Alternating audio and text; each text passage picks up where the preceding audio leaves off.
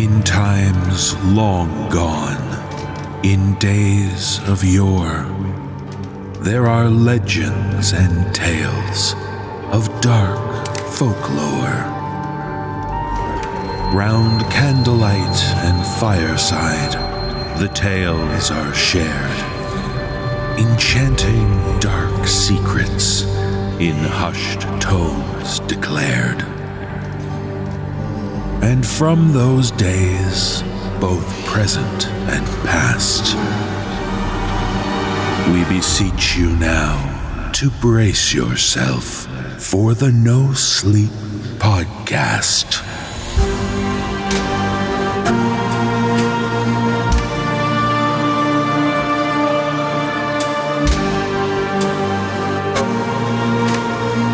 The 17th cycle.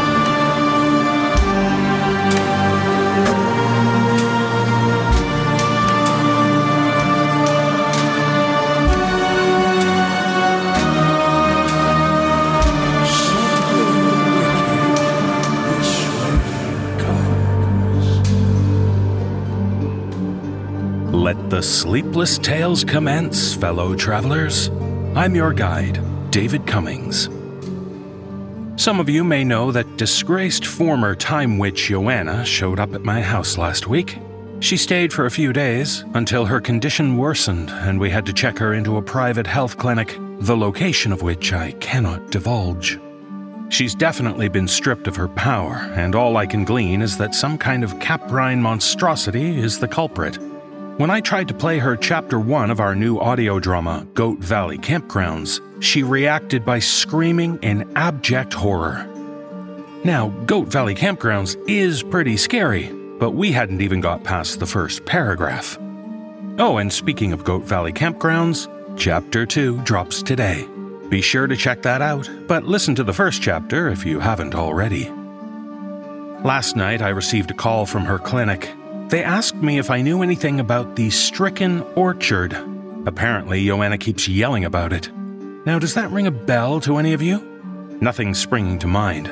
She's also been yelling about the town of Gilded Fields, though. And something about that sounds familiar, and I don't think it has anything to do with the Goat Valley Campgrounds. Ah well, mysteries stack upon mysteries. I shall dwell on them in due time. But now, on with our latest episode.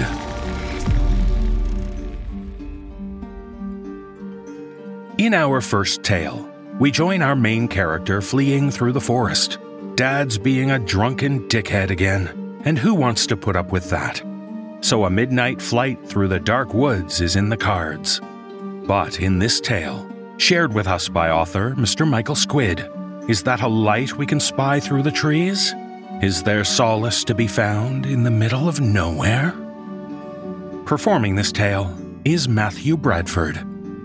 So whether your preference is a 7-Eleven, a Tesco, or a Wawa, let's hope you find your favorite when you encounter the supermarket in the woods.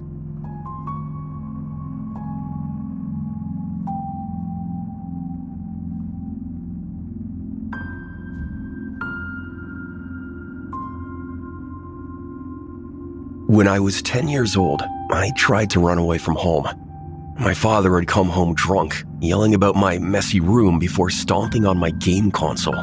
My rage bubbled up, watching through tear-blurred eyes as plastic fragments scattered about with each violent blow. I ran off that night into the woods with no destination. I just wanted to get as far away from him as possible. It was mid-September, and the nights had started to get a little cooler. I was wearing a hoodie and jeans as well as a ratty pair of sneakers. I had no idea where I was headed, but I was determined to keep running. My anger clouded my judgment, and soon I was deep in the woods. After heading towards where I thought a road should have been for far too long with no luck, I realized I was lost. The woods were dense and dark, and aside from the chirps of crickets, it was dead quiet. The moonlight barely illuminated the pillars of tree trunks that obscured the view in every direction. I looked at the GPS on my phone only to find there was no service.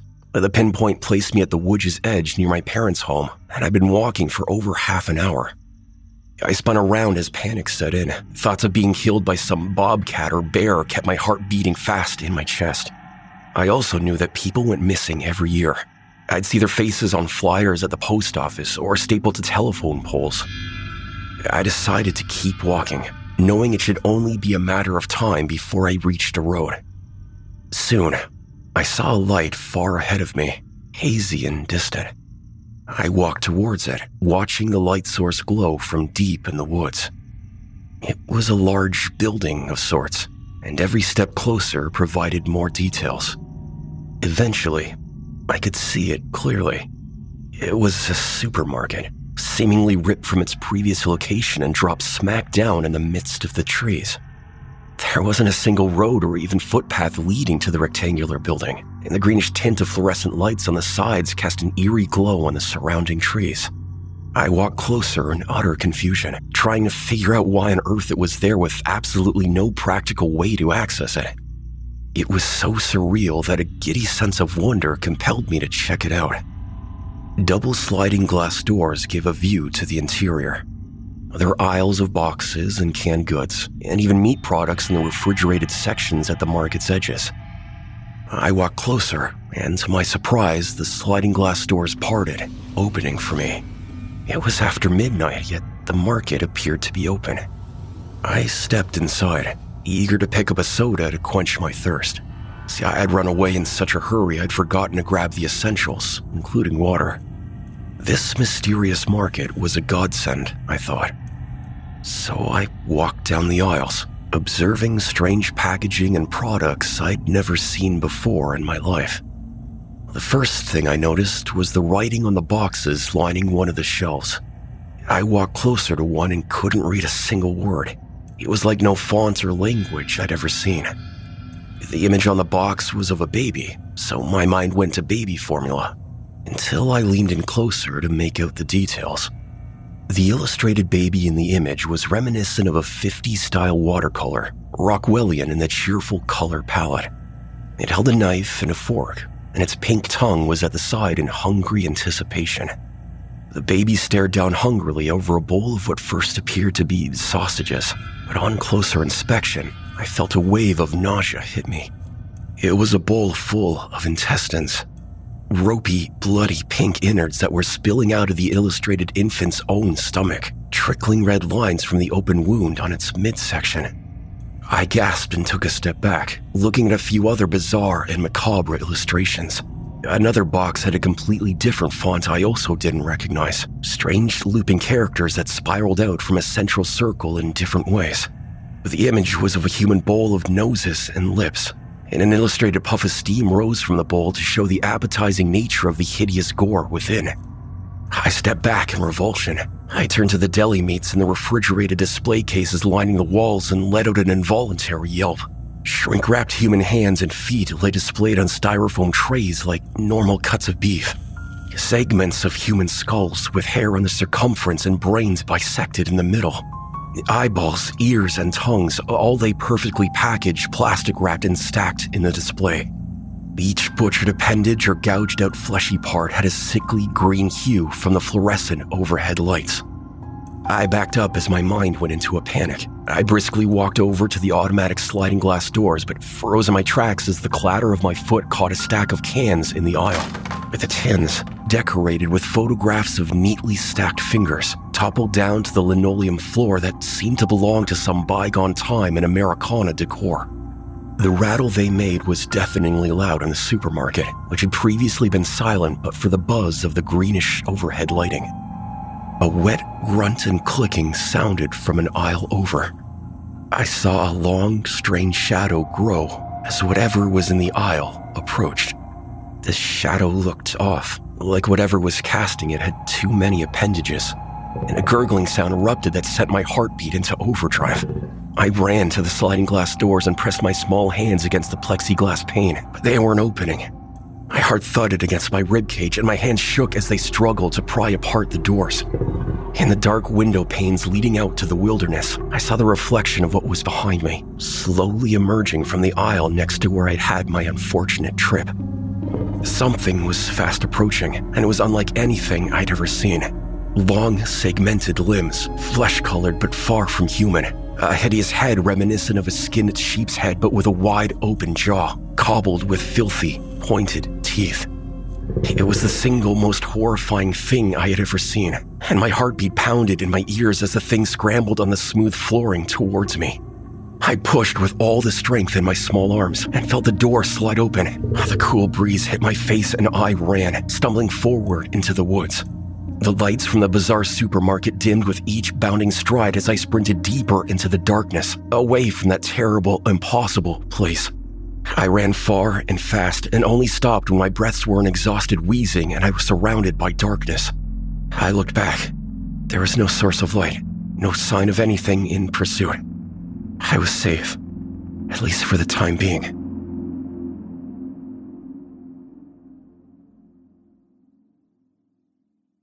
I returned back home to an angry father. His face only got redder once I mentioned the strange supermarket in the woods. He sent me to my room and told me I was grounded, but he didn't lay a finger on me. And that was the end of it. It wasn't until last week, nearly 20 years later, that I thought about it again. I'd booked a flight home from LAX for my father's funeral. We kept in touch here and there as I grew older, and I forgave him, knowing he wasn't long for this world. He'd apologized profusely in the rare times we talked, more so after the divorce. My mother took me out west with her to start a new life. She remarried and he got sucked deeper into that bottle. I hadn't been back in rural New Jersey in over a decade, and cheap flights meant taking whatever abysmal flight time they had left to fill. Mine was a red-eye leaving Cali at 10 p.m., arriving in Newark at 4:30 a.m. due to the time zone change. The dead of night. I had convinced myself over the years that the details I'd witnessed were just products of a terrified child's mind, an overactive imagination, a distorted memory, perhaps. But once our plane began its descent over the seemingly endless woods near my childhood home, I saw it. The glowing green leaves from a light source just beneath the canopy. Something you'd likely not notice at all, or perhaps chalk up to the perimeter lighting of a woodland home or some log cabin retreat. But there is no home nestled beneath those treetops.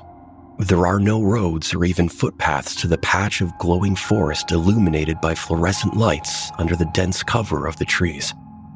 There are, however, missing persons posters on telephone poles that, in retrospect, seem to have been far too abundant in our town when I was a child, as did the sheer number of pleas in the newspaper offering reward money for information about missing children. I looked out the plane's window, no longer able to deny the connection. There is a night supermarket deep in those dense woods, a supermarket that, just like any other, occasionally needs to restock.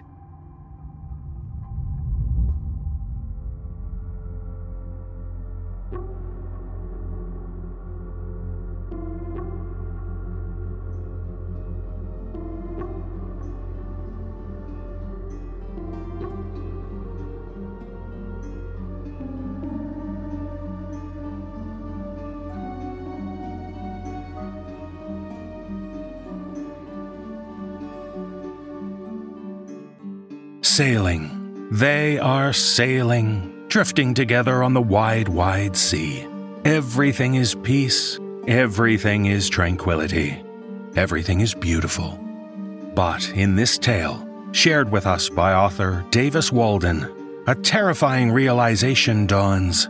One of our heroes has an exam in the morning. But when they dock back up, things seem different. Performing this tale are Kyle Akers and Jeff Clement. So let's explore this place, familiar yet eerily different. Let's see what we can discover as we make our way through a coastal town.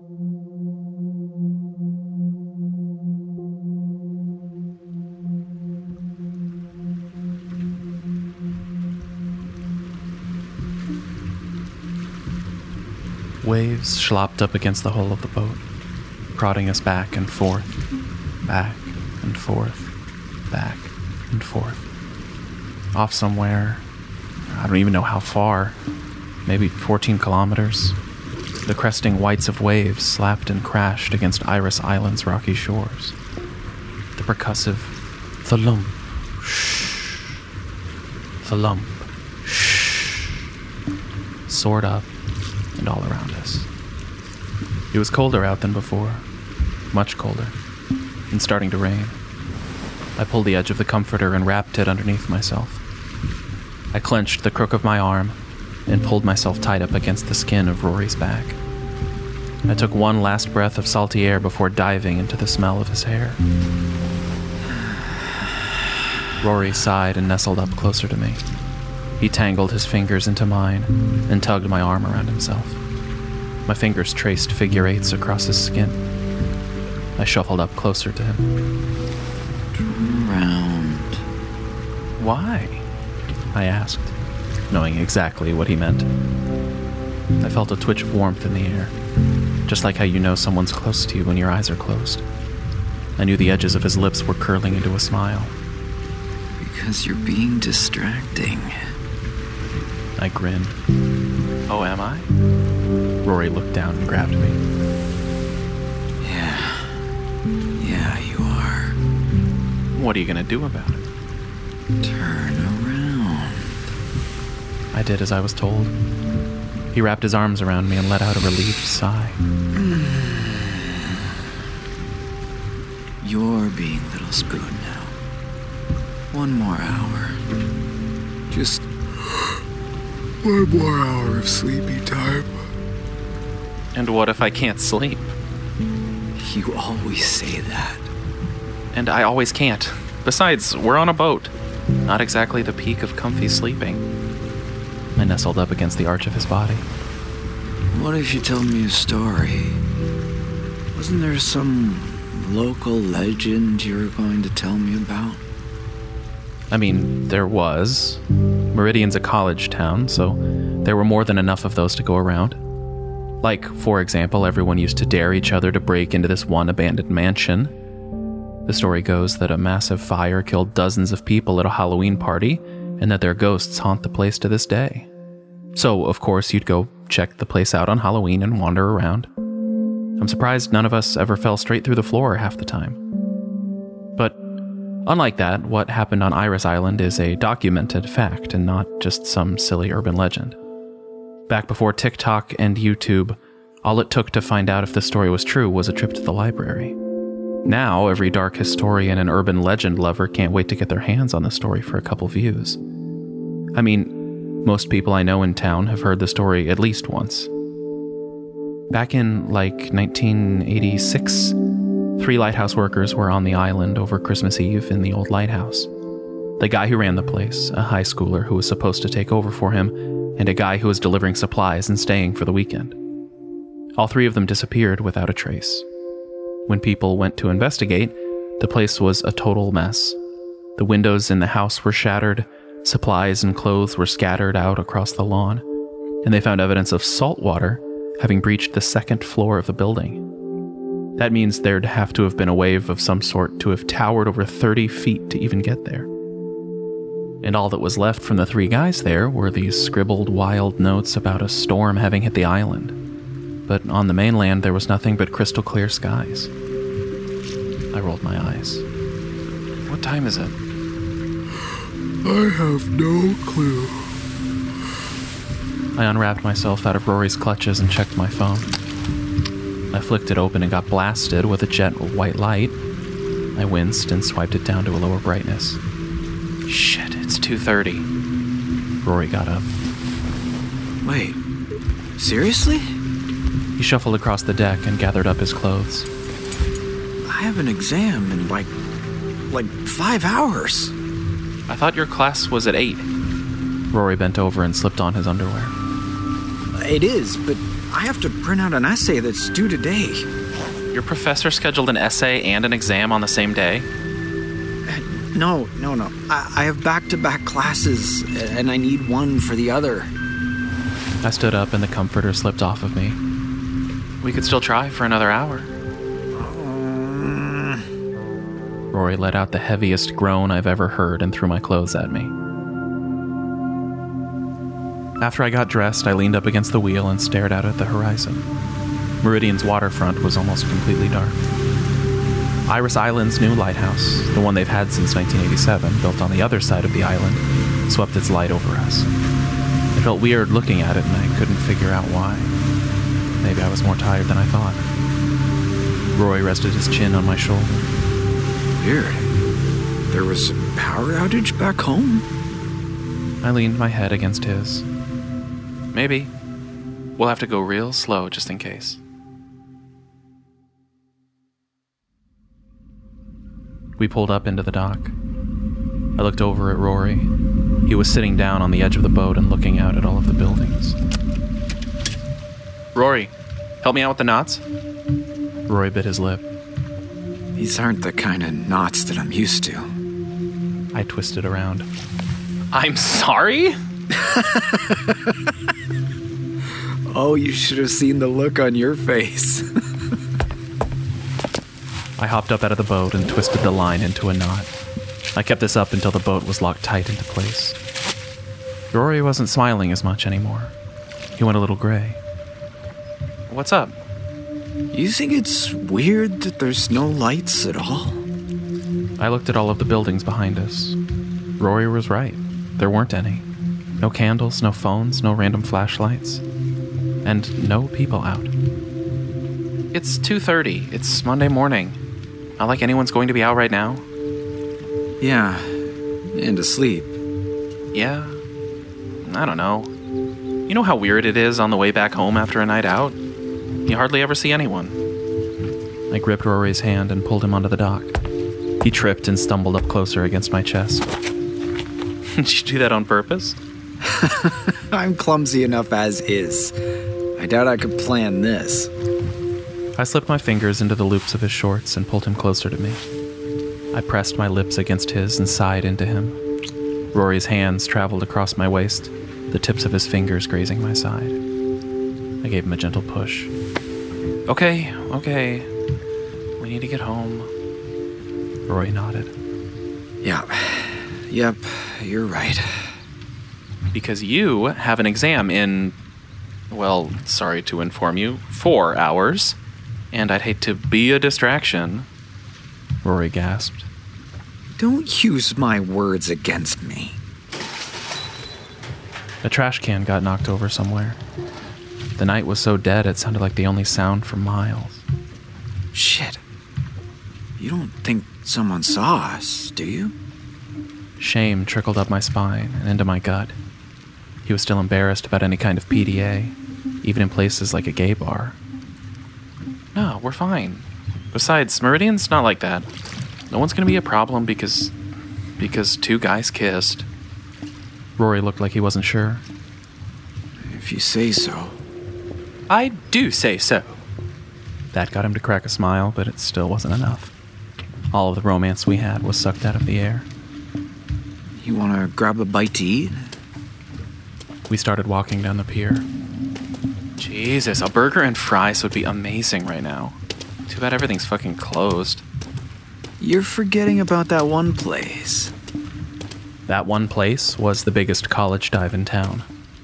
Rick's was a sprawling Frankenstein's monster of 2 properties stitched gruesomely together to form a single bar.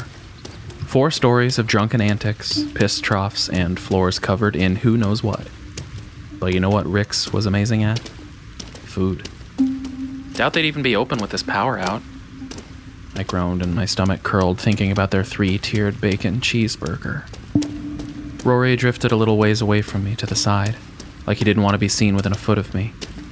Maybe because he knew this center of gravity would pull me in closer and closer until I tried to lean against him or hold his hand. A cold breeze cut between us. He smiled at me and my heart fluttered. Bet you didn't know they have a generator, did you? How the heck did you know they have a generator? I pulled out my phone. I hardly knew how to find the place from here, and I highly doubted Rory did. You never read the pamphlets they have by the door? I turned on my data. No bars. Weird. No, I haven't. Like, ever. Back in some nor'easter... I kept thumbing my data on and off. On and off. It didn't make sense. That should have been working. There was no way that the data on my phone wasn't running. We should have been able to pull up a map. Nor'easter. Everyone ran out of power, and they... Shit. Does your phone work? Rory pulled it out of his pocket. Out of power. Why? Data's not fucking working for some reason. Rory looked at a spot behind me and raised his hand. Hey! I turned around. There was a man wearing a baseball cap standing some distance away. Maybe like 40 feet from us. In the middle of the road. He looked about 40-something, maybe. It was hard to tell in the dark. He wasn't facing us, and he didn't turn around. Hey! Do you know how to get to Rick's? The man didn't answer. I grabbed Rory's finger. Hey, I don't think we need help. We'll find it. Rory brushed me off. Hey, not here. I shoved my hands back into my pockets. The man still didn't turn around. He was just standing there, with his head a little cocked to the side. Except, when did he move? What? He's closer now. What? No, he's not. I blinked. He was closer again. Maybe like 5 feet. I snatched Rory's hand. Come on. Dude, stop doing that. I told you, not here. I looked back at the man. He was 20 feet from us now. How the... We have to go. I don't like this. I looked behind me and there was another man there. And another. One of them was wearing a heavy yellow oilskin coat and boots. And the other was someone maybe our age wearing a flannel and ripped jeans. Neither of them were staring in our direction. Rory, keep staring at the guy ahead of us. Rory snapped his head at me. What? I looked in the other direction. The man in the baseball cap was 15 feet away from us now. Rory, look at the man ahead of us now. Rory did and paled. How did he do that? I looked at the other two men. They were 30 feet away. Let's get back to the boat. We should go to Rick's. No, something's wrong. Something caught my eye in the window of an apartment building. It was a woman, facing away from the street. Rory grabbed my arm. We're going to run on the count of 3. What? No. 1. Rory, don't. 2, 3. Rory sprinted past me and left me on the sidewalk. I stumbled into gear and started chasing after him. Don't look back! I couldn't help it, though. There were so many of them now. Women, men, children, all of them facing away from us. We veered onto the portside street and spotted the docks up ahead. I stared down both ends of the road and saw dozens of people moving closer and closer to us. The tide was higher than I'd ever seen before. Waves crested up and over the railing, sending liters of seawater onto the road. We got to the dock and it was almost fully submerged. We started wading through the calf-deep water to get to the boat. The lines of rope and my knots were beginning to loosen up, and I could see the boat shifting back and forth as if it wanted to float away. A wave pummeled into me and dragged me off of the dock and into the water. Rory? Rory stopped and started wading his way over to me. I looked behind us. All of the people were staring at us from the road. A whole crowd of them. But this time they were turned around. They didn't have faces or bodies. Their clothes were being suspended in the air by almost solid shadows. They had eyes, though, and their eyes were burning with a searing white light. I swam my way over to Rory as currents tugged at my body, beckoning me further out into the water. A wave pushed me forward and up into Rory's arms. We looked for the boat again. The knot that kept it down were fully loose and slipping. We're almost there. Rory and I half swam, half walked through waist-deep seawater and fought against the waves and currents. We used the waves' momentum to pull us closer to the boat and leapt in at the right moment so to not get tossed back by the white crest. I stumbled onto the boat's rail and pulled myself up, making sure Rory tumbled in with me. Our boat wobbled out of the port and past all of the other floating boats into the open ocean. Meridian looked like it was beginning to sink. Wave after wave after wave made the roads disappear, and the first floors of the buildings submerged. The shadow people, whoever they were, had moved up to higher ground. As the waves shot past those that remained, the rest stood by on roofs and in windows. Their white, starry eyes glared out towards us as our boat shuffled through the waves and past abandoned boats loosed from their moorings. I laughed and hugged Rory as tight as I could. I never wanted to let go. The lighthouse's light passed over us, and it was then that I realized why it had looked so off to me before. In 1987, a new lighthouse was built on the east end of Iris Island to replace the old and outdated one. The lighthouse that was shining over the both of us the entire time sat on the west side of the island, where the original lighthouse had stood.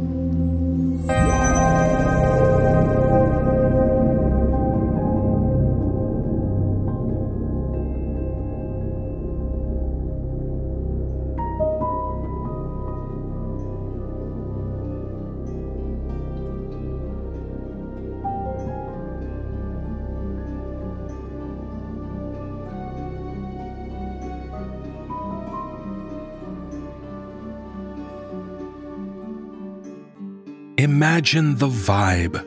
You're cruising down midnight boulevards, the hum of your engine a low purr. Music drifts from nearby bars. But it's passé. You've seen it all before. You want something exciting. And in this tale, shared with us by author Mark Towse, there's an alley just visible in the darkness that you've never been down before.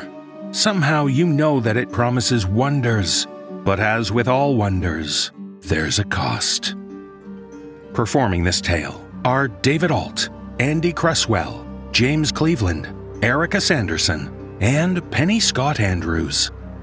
So let's slip behind the wheel and go explore the neon-drenched world of night driving.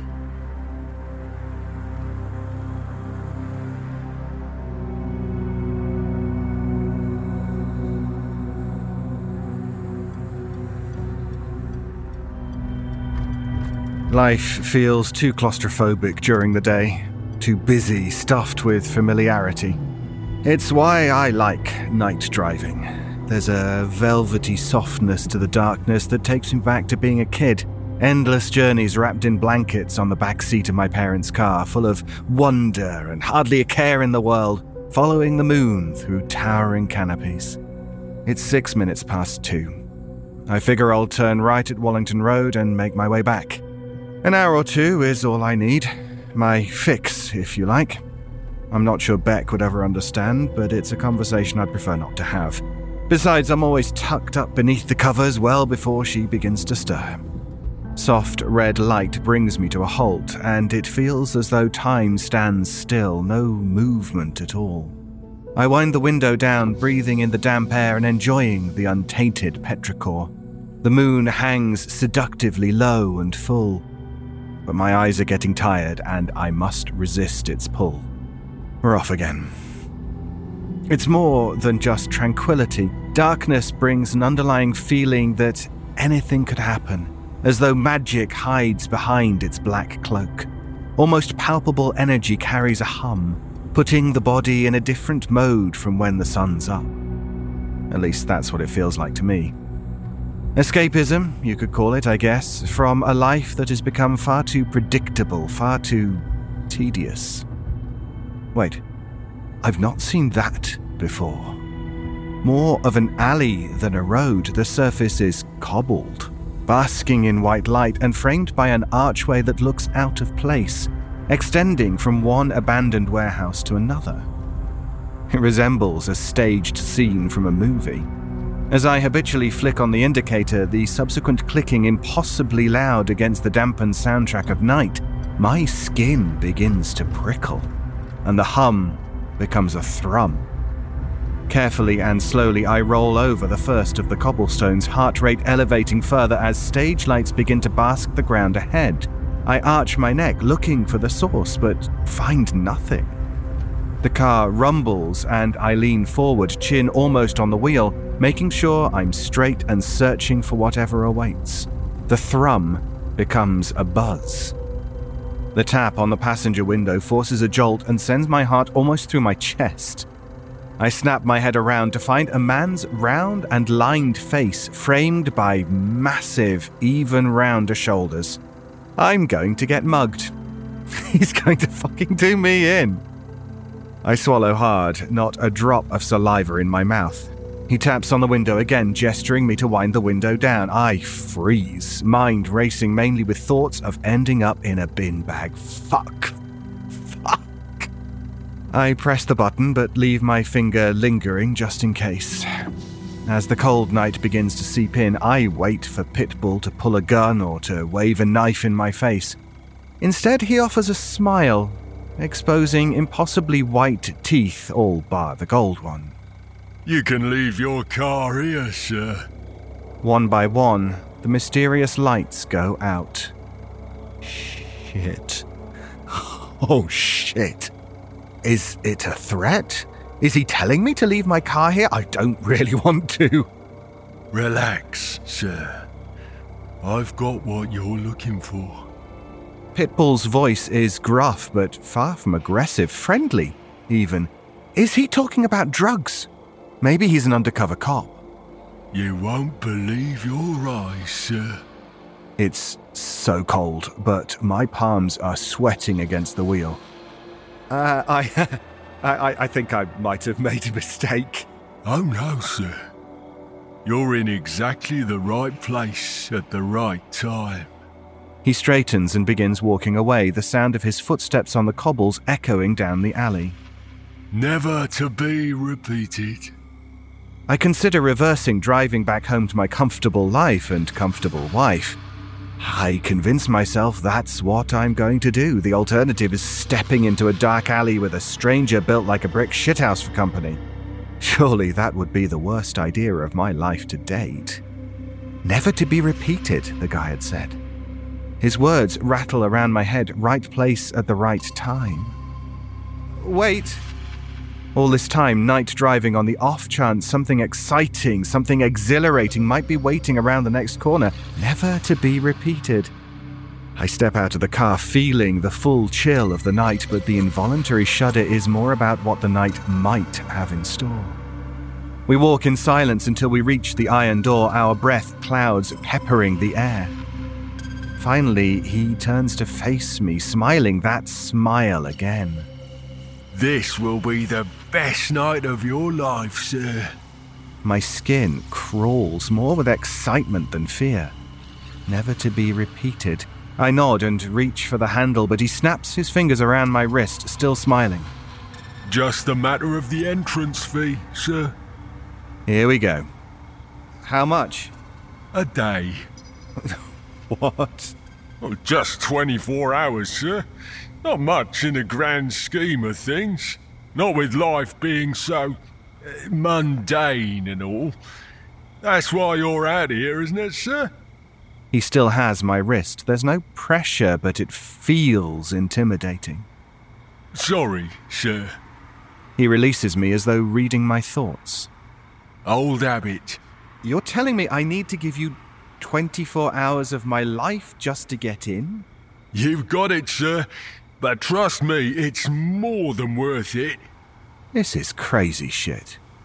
A dream, maybe? No way. I can feel the wind, the chill in my bones. Everything is too well-defined, down to the damp moss between the cobblestones. Fuck it, let's do this. The man's smile stretches wider. It's a deal, then. He pushes the door inwards. The warmth and soft neon glow entice me in without time for a second thought. In contrast to the rundown and crumbling brickwork on the outside, the foyer screams decadence. Marble floors, mirrored walls, Steinway piano, spiral staircase leading to a series of rooms upstairs, and a huge bar full of enticing liquor. A woman, the upper half of her face covered with a jewel-encrusted masquerade mask of a horse, steps forward, silver sequined gown shimmering under the exorbitant chandelier. She smiles and extends an arm, offering a silver tray with an array of vibrantly colourful drinks. Welcome, sir. I reach for the cocktail glass half full of cyan-coloured liquid. The door closes behind me. That will be 6 hours, sir. I offer a bewildered smile, hand hovering over the tray. She nods, her expression unchanged. The scent of her perfume lands at the back of my throat, exotic and spicy, irritating and at the same time Moorish, like an itch I cannot scratch. Just another enigma in a bizarre evening. 6 hours for one drink seems expensive. This is a very exclusive club, sir. I know, never to be repeated. She nods. I can ask Frank to escort you back to your car if you'd prefer. 6 hours? 6 hours of my life for one drink? It seems like a lot, but at the same time doesn't. Breaking it down, 6 more hours of mundanity, 6 more hours of waiting for something to happen. It's so cold out there, sir. Her smile widens. Plenty of flesh inside to keep you warm. In that case, cheers. I hold up the glass. The blue liquid begins to slip down, cool and syrupy, flavor exploding at the back of my throat into a perfect blend of bitter, sweet, and sour. Oh, this is good. The main bar's upstairs. We'll run a tab. Here, let me take your jacket. She elegantly glides in behind me and expertly slips it off, her maddening perfume and touch sending my heart racing. She takes it to the coat rack behind the counter, dominated by a huge and out-of-place looking old-fashioned cash register, returning with a mask. Club rules, sir. A wolf? Full moon after all, sir. Howl! My howl is instinctive and croaky, but gets a laugh. I can feel the drink already taking effect and the chill leaving my bones. Hairs bristle at the back of my neck with anxious excitement of what awaits upstairs. This way, sir. I feel a pang of guilt as I follow the horse lady into the unknown, watching her shapely hips as she confidently leads me towards the spiral staircase. Beck asleep at home, nestled under the sheets, trusting that each night I'm there by her side. But as has been pointed out, this is a one-off experience, never to be repeated. As I grab the banister, I note the rusty metal door on the far side of the wall, another incongruous choice for an otherwise outrageously lavish establishment. A sign fizzes to its right, the letters E, X, and T spasmodically illuminating.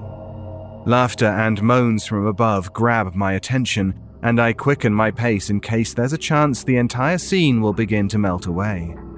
The woman glances over her shoulder and smiles, flawlessly making her way up the final 3 steps, long fingers coiled around the railing, sporting nails deep red in color. This is where I leave you, sir. She tilts her face and draws her lips to within an inch of mine. I hope you have the most wonderful of evenings, sir. It's an exciting standoff, the two of us so close, breathing in each other. I'm not sure how much time passes before our lips finally connect. Our tongues find each other's quickly and she draws me in further, my body aching with desire. Her taste, scent, and feel awakens something dormant within. Finally, she breaks and I let rip with another howl. She smiles, and I move in again, but she raises a finger to my lips. That one was on the house, sir. I just licked a gift horse in the mouth. How much for another? I realize how desperate and unrefined my words sound. I'm sorry, it's just... I understand, sir. Plenty of time for that. Through here, sir. And, once again, have a wonderful evening. The light is subdued and inviting. Soft piano music and the clink of ice cubes win me over quickly as I head towards the bar in search of more warmth. Good evening, sir. What's your tipple? The bartender is wearing a joker's mask. He even has little bells that tinkle at each move of his head. Surprise me. This causes 3 young women to my left, all wearing cat masks and silky black dresses, to break into a group snigger. Indeed, sir. He nods and smiles, going to work, mixing and shaking like a pro. The room is small and busy, but not excessively noisy, the low hum of conversation occasionally overlaid by the crackle of laughter or exaggerated moans from behind the 4 purple doors in the far wall. This one's a 12-hour cocktail, sir, but it's our best. I nod and smile at the group of three, bringing the liquid to my lips. It feels like I'm drinking fire at first, but the sting fades quickly, leaving an extraordinary palette of botanical essence and fruits. Summer in my mouth. Another, please. My leg starts tapping to the piano music as I soak up the ambiance. I'm comfortably warm, refreshed, and the liquor is giving me a second wind. I've no idea when this strange fantasy will end, but I'll be here to see it through. Never to be repeated. I toast the barman and knock back the liquid lava. The first of the doors open. 3 smartly dressed men and a woman in a cocktail dress emerge and make their way towards the bar, flawless, apart from disheveled hair and slightly off-kilter masks. I offer the barman a wink. To my left, the 3 ladies finish their drinks and make their way towards the open door. They all turn in unison and, in almost perfect synchronization, utter, "Are you coming, sir?" My mouth hangs agape, causing another outbreak of giggles. Yes, I finally manage to croak. The middle one offers a wink of her own. "Bring some champagne." 1959 Dom Perignon. The barman places the bottle and 4 glasses on a silver tray. They have expensive tastes. How much is that? Do you really want to know? I grab the neck of the bottle and ease myself from the stool. No. As soon as I close the door and place the tray down, their hands are on me, caressing, stroking. My knees feel weak, and I let out a garbled moan of submission to more giggles. One of them uncorks the bottle to tremendous applause, and we raise our glasses towards the soft purple ceiling light. They're on me, leading me towards a chair in the center of the room. Working at my buttons, they slide against each other like serpents, making me think that snake masks would be more suitable. Each of them lets their straps fall across their shoulders. The one on the right wags a finger at me. "No touching. Well, for you, anyway." A nagging voice in my head screams at me to ask how much this will all cost, but how could I be so crude in a moment like this? Never to be repeated. The show begins and their dresses fall to the ground. Beck and I make love once a week, every Friday without fail. It's beginning to feel more like a task to be ticked off rather than something to be enjoyed. This level of desire and craving is new to me, and it's at once embarrassing but completely freeing. Another pang of guilt twists my chest, but arousal quickly overrides it as they put me under their spell. The way they're moving, the incoherent whispers to each other, the searching of their hands and tongues, it feels almost like witchcraft. I've always thought strip shows and lap dances to be tacky, reserved for alpha males with no self-respect, but they make it look like art. I ache for them. I just want more. Flesh on flesh, they arch and sprawl across me, dining on each other and not letting me even feed on the scraps. My body moves and writhes with them, but it's an itch I cannot scratch. As the show ends and they shake into their dresses once more, I'm left with a savage appetite. "Don't worry, sir. The night is just beginning." They escort me back to the bar, where a surprise awaits me. This time, the drink is yellow, almost fluorescent. I sip it down, knee tapping frantically, waiting for room number 2. Can I interest you in something from under the counter, sir? What have you got for me, Lloyd? I see what you did there, sir. He places his hands beneath the bar and brings out a gold tray with a selection of glossy tablets. How would you like to feel, sir? Not sure about this, Lloyd. Did a bit of weed in college like most, but I'm no junkie. I can assure you, sir, these are top of the range. Clean. 100% fun. What's the black one? Ah, well, that one you might not be ready for, sir. How about the green one? You've got me curious now, Lloyd. It will hit you like a train at first, sir. but I can assure you it's first-class travel after that. I'll be back in bed soon, under the covers. The sun will come up and this will be nothing but a memory, never to be repeated. Let's do it. Very well, sir. He pinches the black tablet between his fingers and I open my mouth and gesture him to drop it in. As soon as I swallow it, the room fills with fireworks. An explosion of green to my right sends me jolting off the chair, tumbling and falling ass first into never-ending red velvet.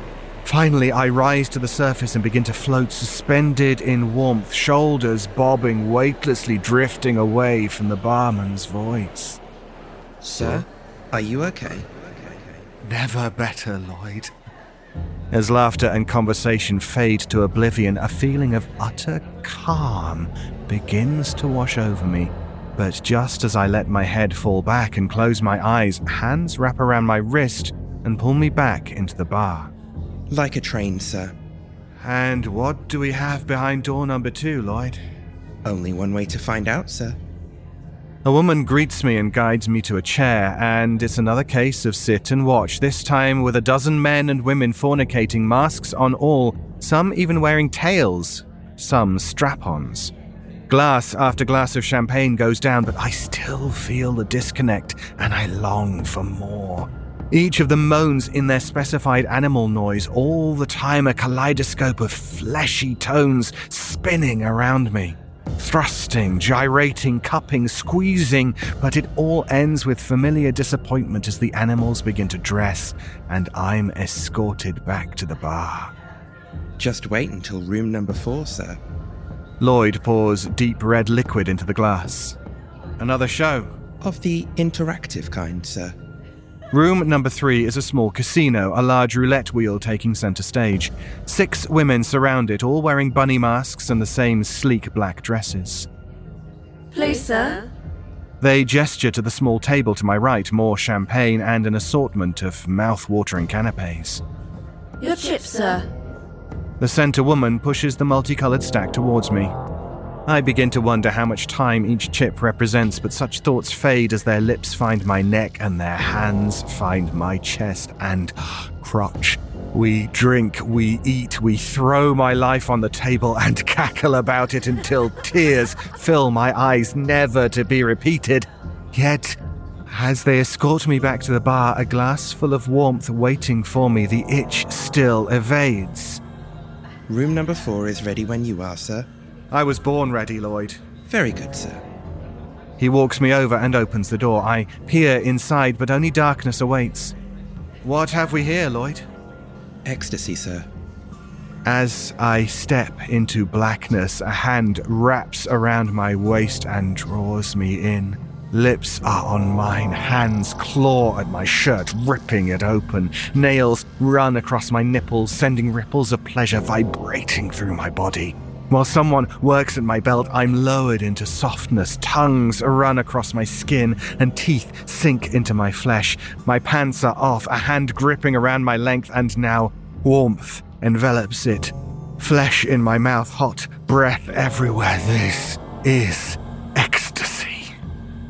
Someone guides my fingers into their moistness and moans with pleasure. Writhing, squirming, jerking with pure delight, I begin to howl, but the noises that emerge are more animalistic than before. More join in the chorus, and I know I'm in the company of wolves. Flesh melts together, a rhythm of synchronized pleasure that heads towards a long-awaited crescendo. This is raw, sweaty, primal, unlike anything I've ever experienced before. My breathing is heavy and erratic, and my heart pounds so hard against my chest it feels like it might explode through. With a final howl, my long-awaited orgasm comes, body twitching with ecstasy, until I fall into the now damp blankets. One by one, my pack leaves until I'm left on my own with only the darkness for company once more. Lloyd speaks from the open doorway. I trust everything was to your satisfaction, sir. No complaints from me, Lloyd. That's the way, sir. Can I prepare you another drink? I think it might be time to fly. As you wish, sir. Oh, Lloyd, can you flick the light on, please? Sure, sir. Let me know if you change your mind about the drink. Grateful for the soft red glow, I scoop up my clothes from the floor and begin to dress. The room slowly spins as I wrestle with my sock, and I eventually nosedive into the sheets of the gigantic bed, breaking into childish laughter. What a night! What a truly extraordinary night. Never to be repeated. Thanks for your hospitality, I utter to Lloyd on the way out.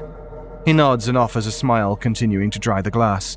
The 3 young women give me nothing as I wave my goodbye. Using the handrail to stop the staircase from moving, I guide myself down, eyeing Pitbull below with his arm around an elderly man, head lolloped to one side and tongue hanging out. Pitbull catches my glance and nods, leading the guy towards the rusty door. He spent a bit too much time here, sir. I smile politely and negotiate the rest of the stairs, chandelier fizzing on and off above. Hello again, sir. Lloyd, how the hell did you... I get around, sir. Your jacket, sir. Thanks, Lloyd. You're welcome, sir. Just a matter of your bill, sir. He begins tapping at the keys of the gigantic cash register, the now rusty bells going like the clappers. Horse Lady is hunched over the bar, drumming her fingers on the counter. 2 of her nails have already fallen off, her sequins no longer sparkle. As the seemingly endless roll of paper curls out from the top of the register, Lloyd begins to hum.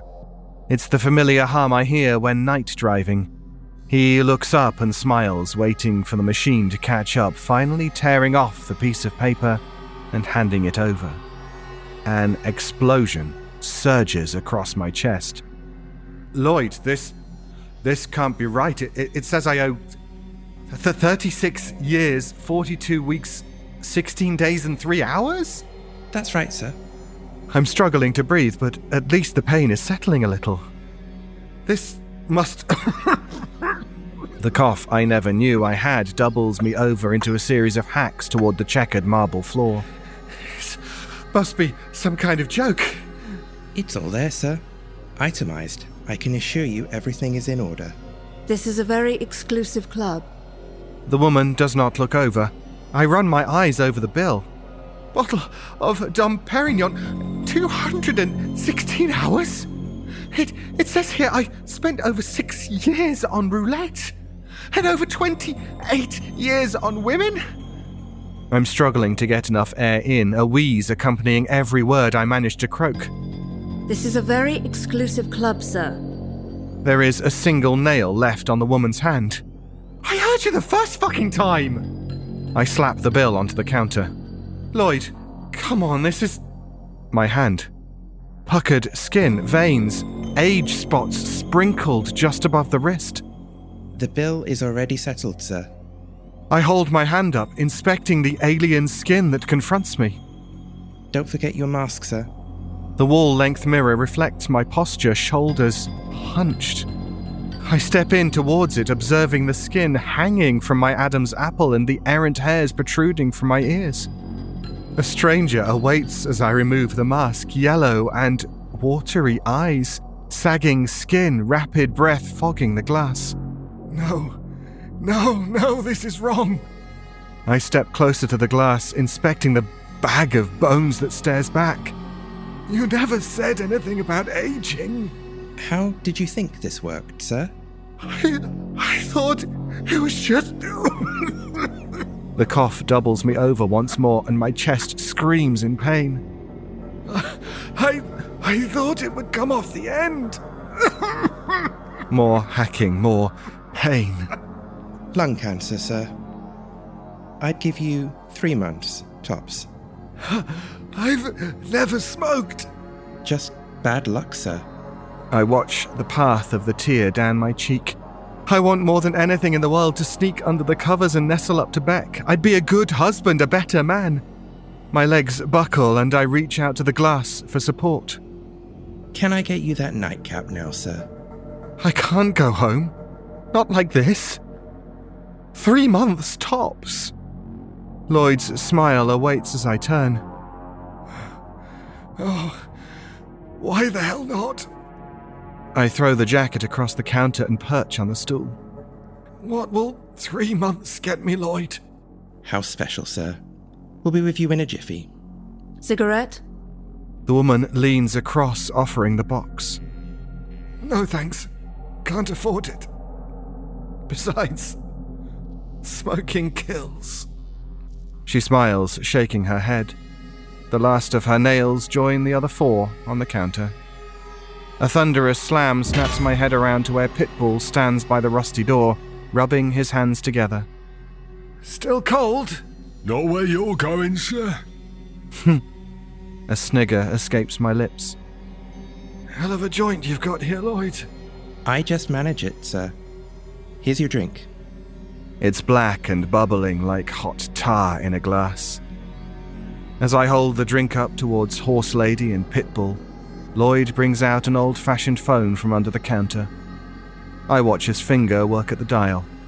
666. Cheers, Lloyd, I say, offering a final toast. As blackness begins working its way through my veins, I hear him say into the receiver, Got another one for you, boss?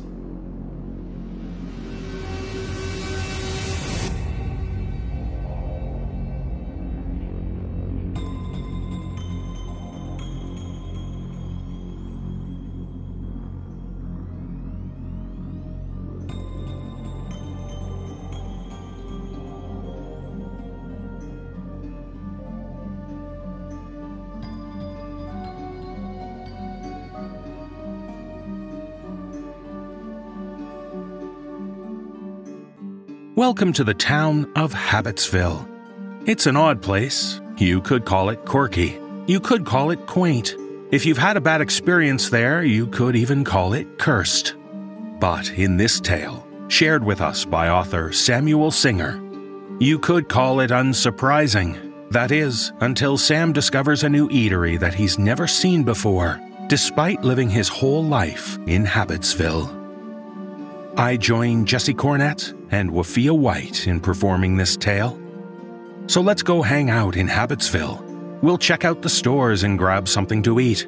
But don't worry about the ingredients. One thing I can promise you is that the Butternut Bakery does not serve human flesh.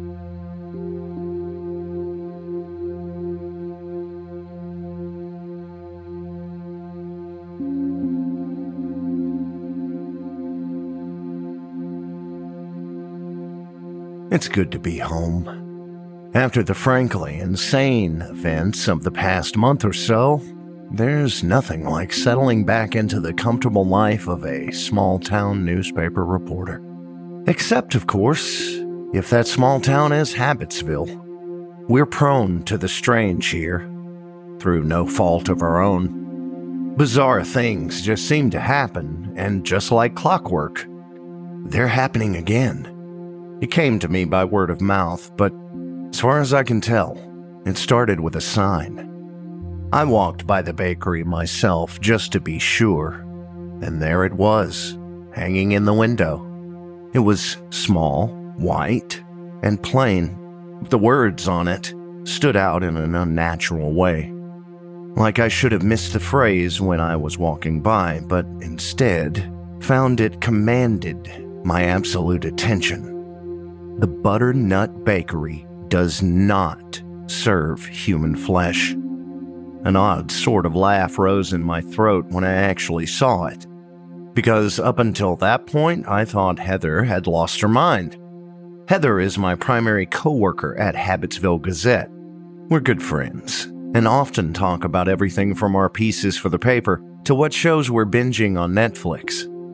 I know her pretty well, which is why it was strange when she suddenly said something extremely out of character mid-conversation. She'd been talking about her parents coming to visit from a few towns over and how cautious they always were when they came to Habitsville, as visitors often are.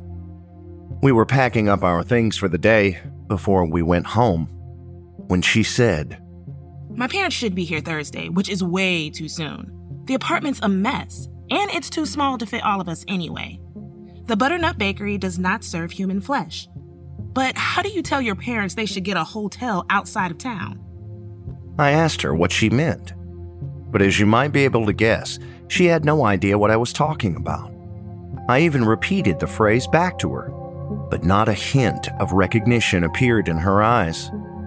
I went home, and after a while, I forgot about it. But then I heard it again. Stepping outside of my house for work the following morning, I spotted my mailman, Phil, putting a few envelopes into my mailbox. I waved to him and said good morning, and like any polite person, he answered, Good morning. The Butternut Bakery does not serve human flesh. He held his smile, as though he hadn't said anything strange, and cheerfully moved to my neighbor's mailbox. I, however, was deeply confused. It felt like some sort of prank, though I had no idea who had orchestrated and why.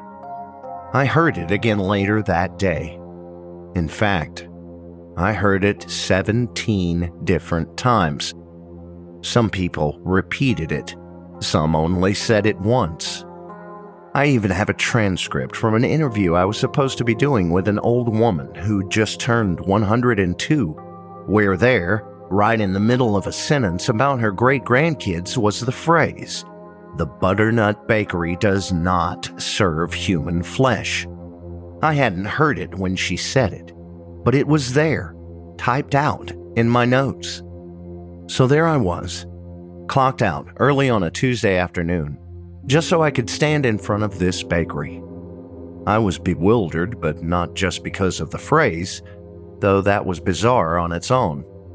I lived in Habitsville my entire life, and not once have I heard of a place called the Butternut Bakery. And yet, after an afternoon spent wandering the streets of my own hometown, I found a new shop right there in the middle of the main strip. It's a small building, but not so small that I would miss it. The building itself had an inviting burnt orange color, and the yellow lights inside made the entire place look warm and enticing.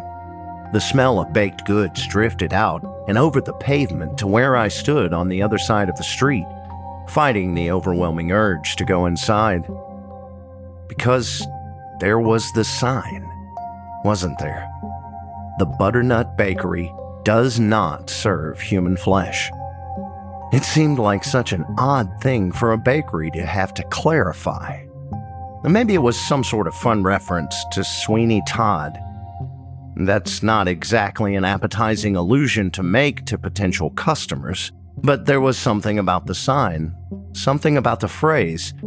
It was like the more that I heard it or read it, the less odd it seemed. The Butternut Bakery does not serve human flesh. Of course it doesn't. No bakeries do, or should. It's just good advertising to make the fact clear. I didn't see anyone walk in or out of the bakery for around 15 minutes, though plenty of people walked down the sidewalk. It was strange. Even the window shoppers that were strolling from display to display didn't bother to stop at the bakery. It was the late afternoon when someone might want to grab a snack or a late lunch. But no one gave it a second look. They didn't even seem to notice the smell, which was becoming more distracting by the second. My stomach began to growl as I caught another nostrilful. And then I saw someone emerge from the bakery.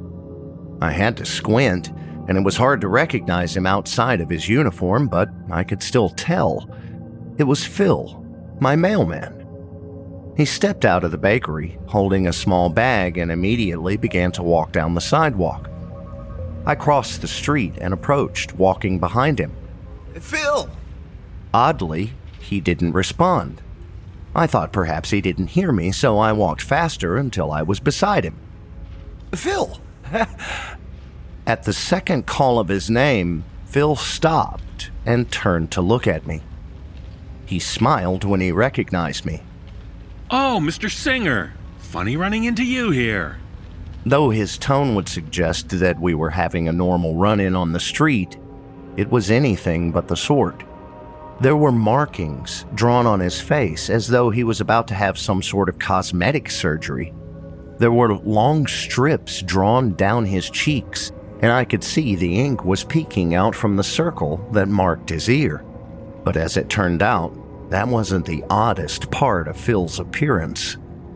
I had thought it was his bag that had been dripping, something dark trailing from the door of the bakery to where we stood now. But since we had stilled, the trickle only came faster and began to pool in a puddle around our feet. It wasn't hard to miss the source. Framed by the frayed edges of the shirt he wore, I could see that there was a large chunk of flesh missing from Phil's shoulder. Not like he had a bad wound that needed to be sewn up.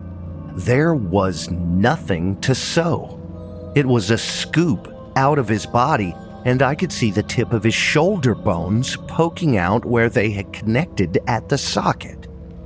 I didn't know what to say. There was no trace of pain on his face. There was no signal that he even knew what he was walking around with. And oddly enough, no one on the street seemed to notice either.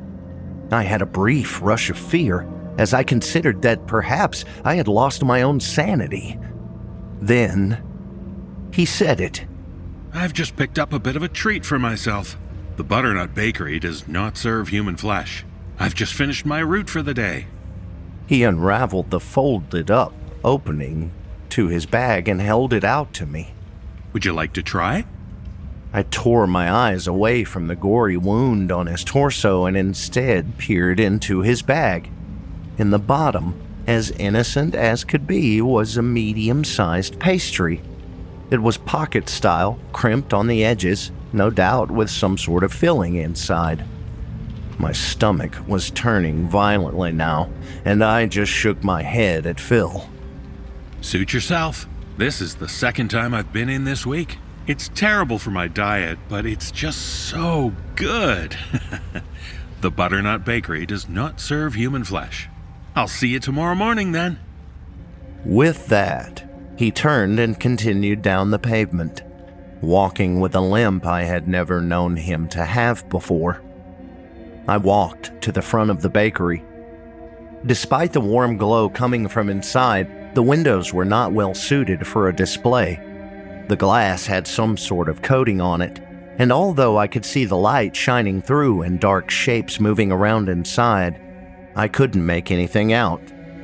I was so focused on seeing inside that I didn't notice when someone had opened the door. The small bell at the top jingled, and I looked up. It was Heather. I lurched forwards and grabbed her by the hand. She flinched in shock and then half laughed. Sam, God, you scared me. The Butternut Bakery does not serve human flesh. Are you going inside? She motioned into the open doorway, and I looked inside. It's difficult to describe what I saw inside the Butternut Bakery, mostly because the inside seen with the naked eye was strangely similar to the view through the glass. There was this hazy film over everything, and only two certain sights could be gleaned: the bright yellow light and dark shadows moving around in the back. You shouldn't go in there, Heather. I know this sounds crazy, I know. I took a deep breath, then said, but I think the Butternut Bakery is serving human flesh. Or at least that's what I meant to say. I could hear the words as they came from my lips, though they were not the ones I had chosen at all. I said, but I think the Butternut Bakery does not serve human flesh. I stood there, horrified. Heather furrowed her brow at me, one foot still on the doorstep of the building. Yeah, Sam, I know. You told me before. The Butternut Bakery does not serve human flesh. I think it's great. I blinked. I told you before? The fear that was rising within me was quickly turning to panic. I had thought Heather had been the first one to say the phrase to me only a few days before, and never did I think I had said it back to her. Well, what when you mentioned it a few days ago? Her frown deepened. You've been talking about the bakery for over a month, Sam. I have? I mean, it's not much of a discussion. You pretty much say the same thing every time. She leaned back out of the door and pointed to that sign that hung in the window. The Butternut Bakery does not serve human flesh. As I stood there, spiraling, Heather looked down at my hand, which was still clasped firmly on her wrist. Now, if you excuse me, you're being weird, and I'm hungry. This shook me from my daze. I couldn't let what had happened to Phil happen to Heather. I pulled hard on her wrist as she took another step towards the interior of the bakery. I tried to warn her, tried to say, I just saw my mailman come out of there with a huge piece of his body missing. Just missing, Heather. You can't go in there. I don't know what's going on, but it's dangerous. That's what I tried to say. But deep down, I knew what was going to come out. The Butternut Bakery does not serve human flesh. The Butternut Bakery does not serve human flesh. The Butternut Bakery does not serve human flesh. The Butternut Bakery does not serve human flesh. I pulled Heather even harder, and she fought back with as much force as she could. The shadows in the back of the bakery were moving faster now, even buzzing around the edges, each vibrating violently with some unseen energy. The yellow glow of the lights burned brighter, so bright I had to squint. I thought of the blood trail I'd seen drip from Phil's shoulder, the exposed bones and the ligaments peeking through the mangled skin, the butcher's lines drawn on his face, and I pulled with all my might. Heather lost her footing. We fell backwards, one on top of the other, hard on the pavement. The door she had pulled open slammed, as though sucked back like a vacuum. When it did, the bell at the top jingled violently, and the entire building jumped with the force of the closure. And it was that flinch, that slammed door, that made the sign fall from the window. I saw the words, "The Butternut Bakery does not serve human flesh," one last time, in plain black text on a white background. Then I blinked, and it was gone. Not just the fallen sign. The entire building was gone. People were walking by us now, as though they hadn't seen what had happened. Instead, they only gave us odd looks and stepped over our bodies. I sat up and looked around. The main street of Habitsville was just as I had always known it, before I first heard that phrase, the one I don't dare speak again.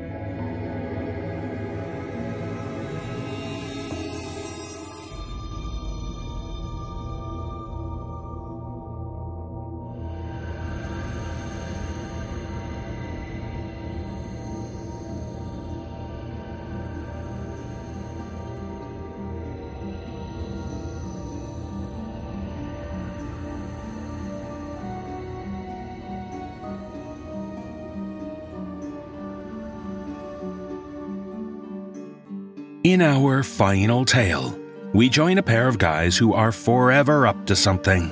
You know the type. Always have some kind of plan, scheme, or scam on the go. The goal is to get rich quick.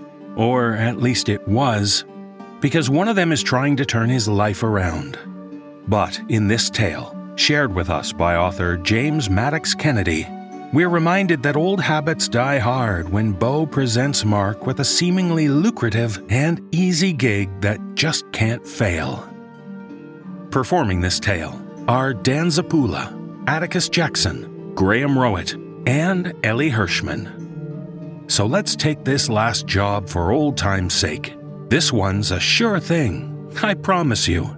It just means we have to venture into places not meant for people.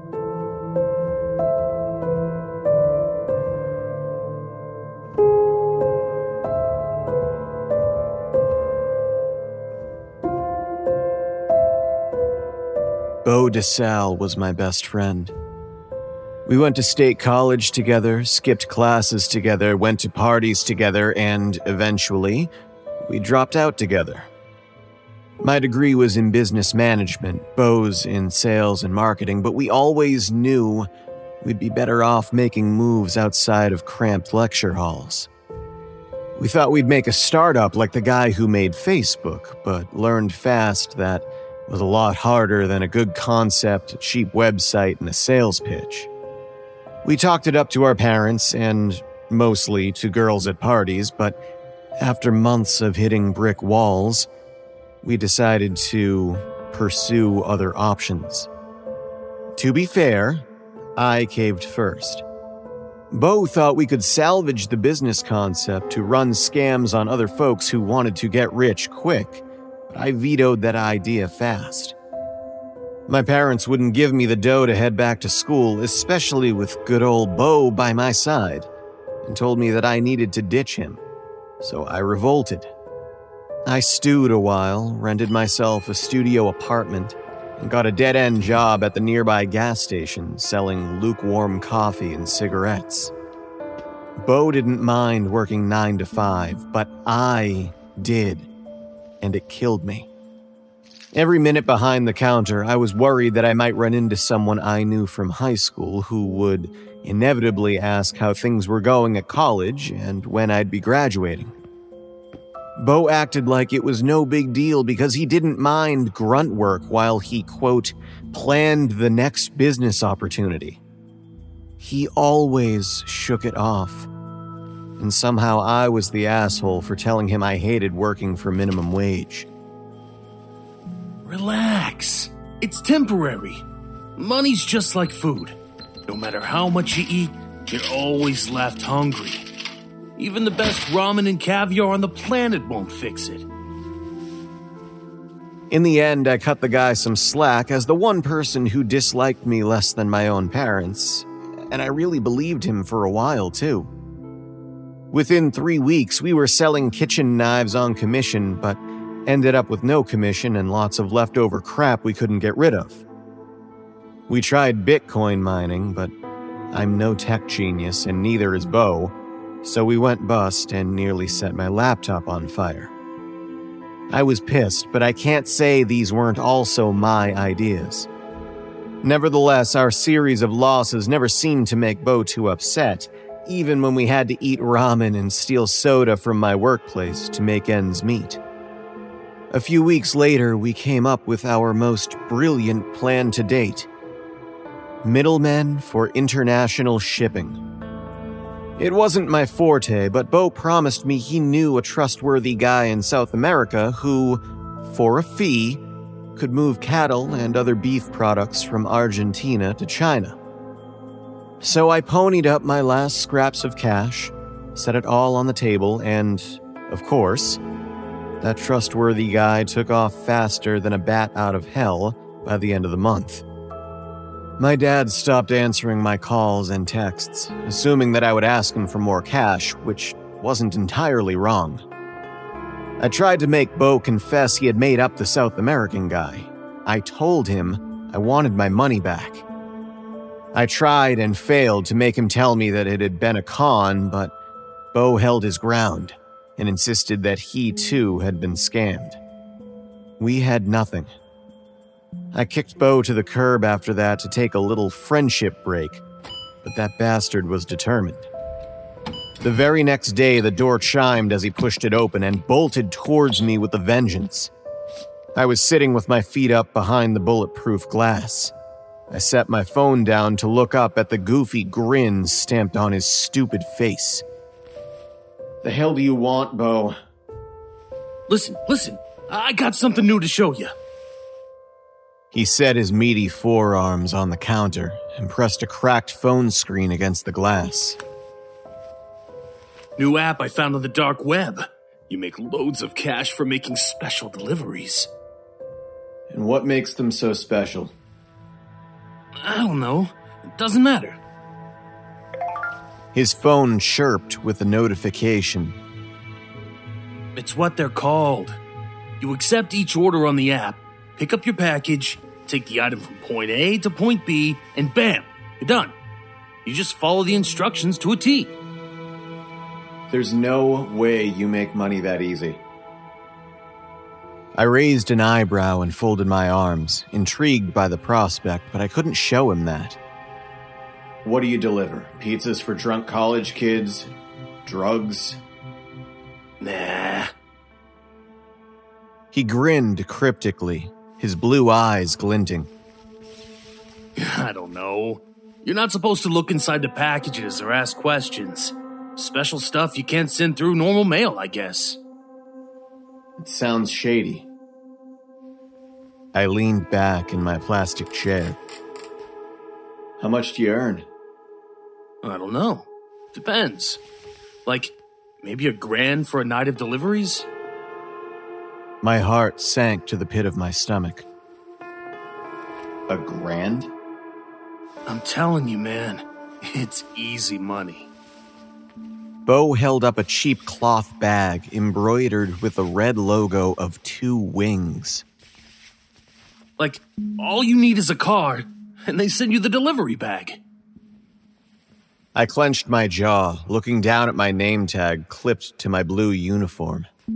I was here rotting away behind a counter while an idiot like Bo was apparently making money hand over fist for what? Delivering some packages? He swayed with nervous excitement. I'm telling you, man, you make good money out there running for all kinds of people. So you're gonna use that app to pay me back? Bo's stupid smile faded for a moment. Oh, yeah, for sure, man. That's what I wanted to tell you, actually. He licked his lips and leaned closer to the glass. So, they got this program, right? You sign up with a friend. Then you both work on the deliveries. Premium special errands is what they call them. Some of the orders are real big, and you need more than one person to help. But you get double returns. So I'm guessing that's where I come in? Bo nodded. I'll show you the ropes. You just do exactly what the app says. We make every delivery on time, and we'll be fine. It's easy. Still sounds like a pyramid scheme. Whatever, man. I don't care because I'm getting paid. I know you get off work in an hour, so you let me know, all right? Bo disappeared out the door. I thought about his offer all day, but I kept coming back to the thought of $1,000. I dipped out of work 5 minutes before the end of my shift, left my uniform on the counter, and met up with Bo later on. I can't help to think about what might have happened if I hadn't gone out with him that night.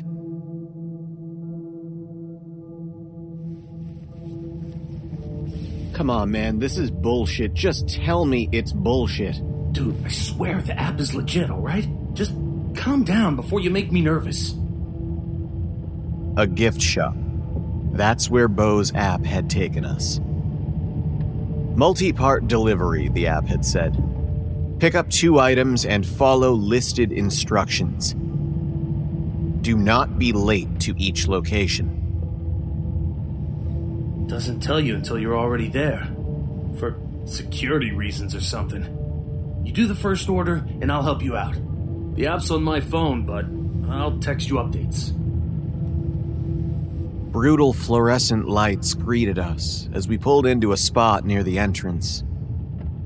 I cranked the emergency brake of my old beater of a car and sat back in my seat, questioning why the hell I had agreed to any of this.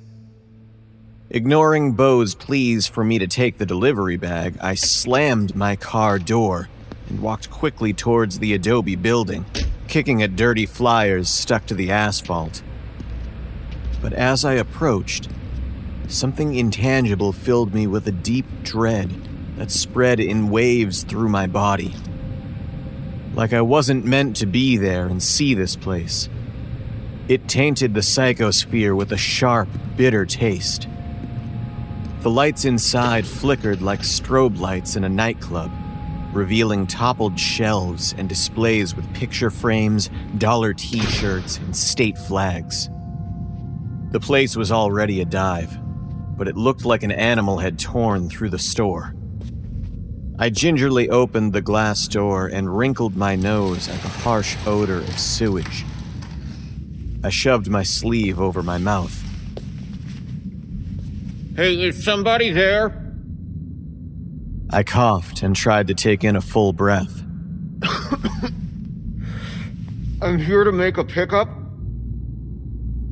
Bo had told me there was no name on the order, nothing identifiable, just the gift shop address and instructions to enter at 11:48 p.m. on the dot. I quietly stepped around the shelves and displays on the floor, and my phone buzzed with a text from Bo. New instructions flashed on the screen. Item 1 of 2.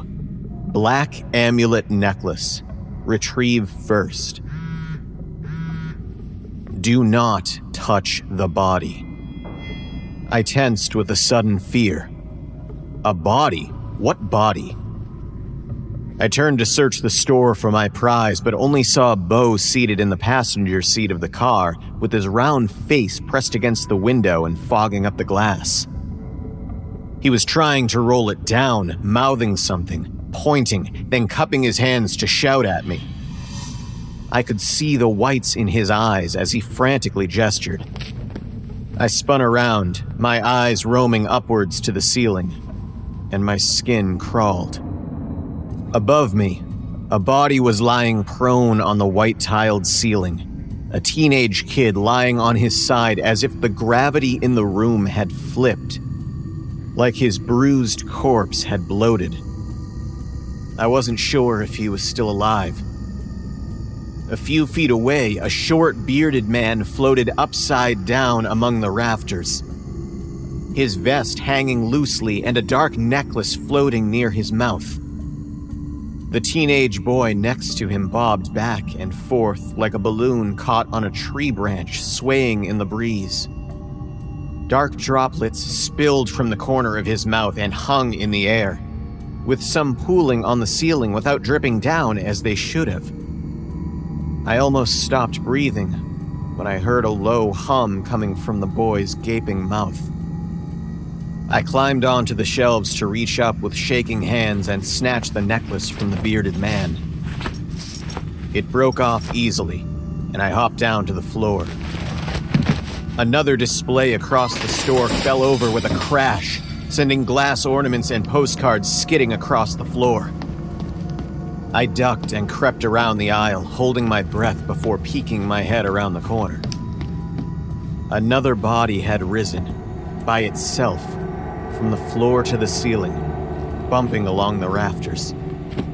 The woman's eyes rolled back and her limbs were limp like she was suspended underwater. Another shelf tumbled to the floor behind me. The growling hum from the floating bodies grew louder and the smell stung my nostrils. My bones felt tingly and light somehow. My phone vibrated in my pocket. Hands shaking, I brushed dust from the screen. Item 2. Styrofoam container, Bo's text read. Ice cream freezer by the register. Wrap the necklace around the box. Do not open. The hum filled the space alongside the buzz of the fluorescent lights. I kept glancing up at the ceiling while I walked cautiously between the aisles, breathing shallow, quick breaths. The bodies seemed to push harder into the ceiling as I crept towards the front of the store. The boy's body looked squished against the rafters so hard, I thought he might burst and shower me with insides. Bo was pounding on the car window and pulling the inside handle with his entire weight, screaming silently. The woman's body pressed harder into the ceiling, the black fluid pooling by her mouth, producing the awful smell. I scrambled to pull open the freezer and rummaged to find the box, my heart beating and the low hum becoming deafening in my ears. I felt a cry escape my own mouth and pulled a toaster-sized styrofoam container from the freezer. The ceiling creaked and groaned with the weight of the bodies pressing upwards. I wrapped the chain hurriedly around the box like the instructions had said and sprinted towards the exit, bile rising in my throat until I forced my way through the doors, stumbled across the parking lot and into the car, then pumped the gas until we were as far away as possible.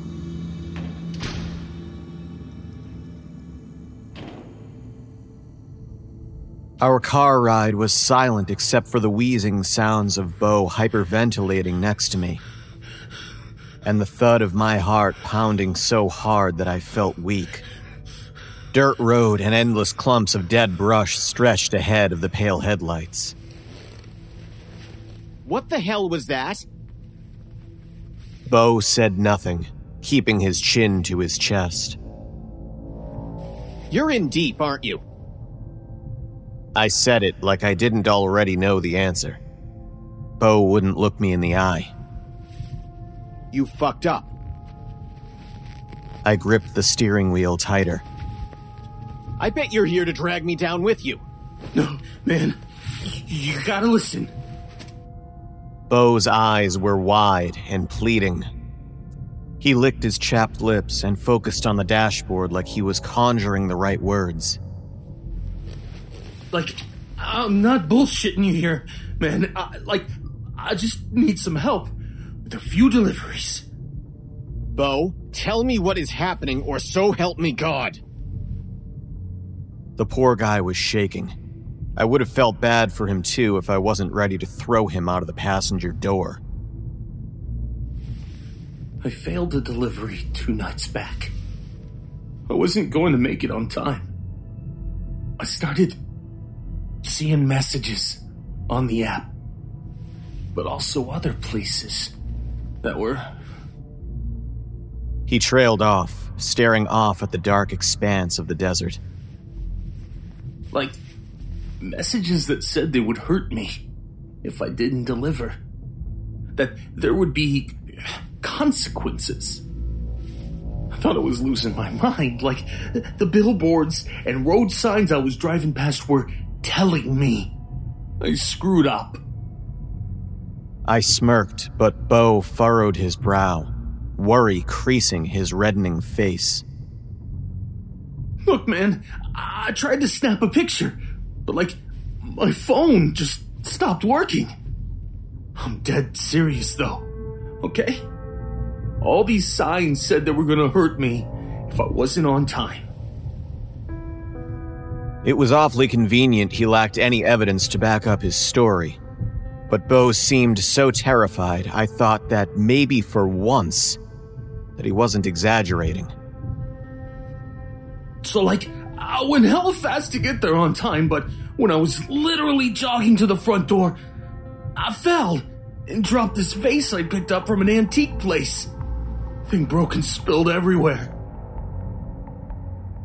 Bo clasped his hands to stop them from trembling. After that, they told me not to even think about skipping town if I wanted to stay on the top side of the soil. They said I'd have to make up for my mistake and not screw it up this time. The way he looked at me with a sidelong glance tugged at my heartstrings like nothing else. I relaxed a little. I let his words sink in and watched the dust rising from the dirt road. God, you're such a dumbass. I kept my eyes on the dirt road ahead and shook my head, considering my next words carefully. This is the last time I bail you out. Got it? Bo breathed a heavy sigh of relief, like his large form was deflating. You're a real good guy, Mark. Not trying to screw you here. I just need some help. You're a really good guy. Way better than me. Yeah, whatever. But I don't want you near my ass after this, alright? This is it, then we're done. Like, you and me are done. The words hurt to say. Bo's smile faded, but he said nothing. Where to now, huh? Like, how many more of these we gotta do? 1. That's it.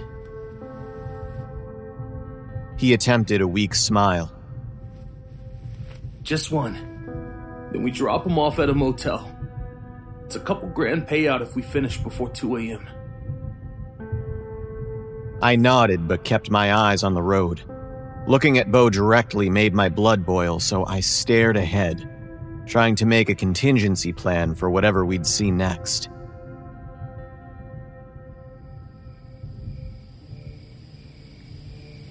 The app guided us beyond the last stretches of paved road, through miles of brush and cacti to an empty construction site. Pillars of concrete, orange crane, rebar, and all. A couple of floodlights sat knocked onto their sides, casting dust-filled beams of light into the sky. We had made dozens of left turns to the point where I was convinced that we'd just end up back at the gift shop, but we somehow made it. I tried not to think about it too hard. I rolled down the windows to feel the cool night air on my cheeks before I heard the faint drone. My heart sank, and Bo was back to hyperventilating, tapping the styrofoam box on his lap, wrapped with the black necklace. You go in for this one. You go. I watch your back. Are you kidding me? After what we'd both seen, I was furious he'd even suggest that. You want half of the score, so you're getting out of the damn car with me. What's the pickup? A knife.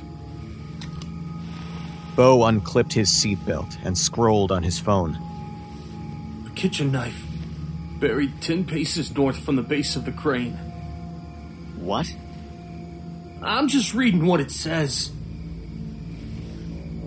He flashed the phone screen in my direction. Item 3. Kitchen knife buried beneath soil 10 paces north of the crane tower at New Vista construction site. We slammed the car doors shut, trying not to pay attention to construction equipment left running, and the tools spilled on the ground. It already felt wrong, and I could tell from the disgusting smell of sulfur and rot that things would only get worse. As we approached the crane, I saw a handful of construction workers laid out on the ground around us. Their mouths open to sing a slow, droning song that surrounded us. My brain felt like it was on fire, recovering from a fever dream only to be thrown into another. The people on the ground didn't move, but they didn't seem dead. Their limbs stuck out at unnatural angles with their eyes open and unseeing. They weren't floating yet either, which I counted as a bonus. Near the crane sat a dump truck on its side that had been filled with dirt, engine running and collected dirt spilled onto the ground in a pile. I plugged my ears and watched Bo put one foot in front of the other, heading north for 10 paces and landing just over the pile of dirt. I turned on my phone's flashlight to get a good view of the mound.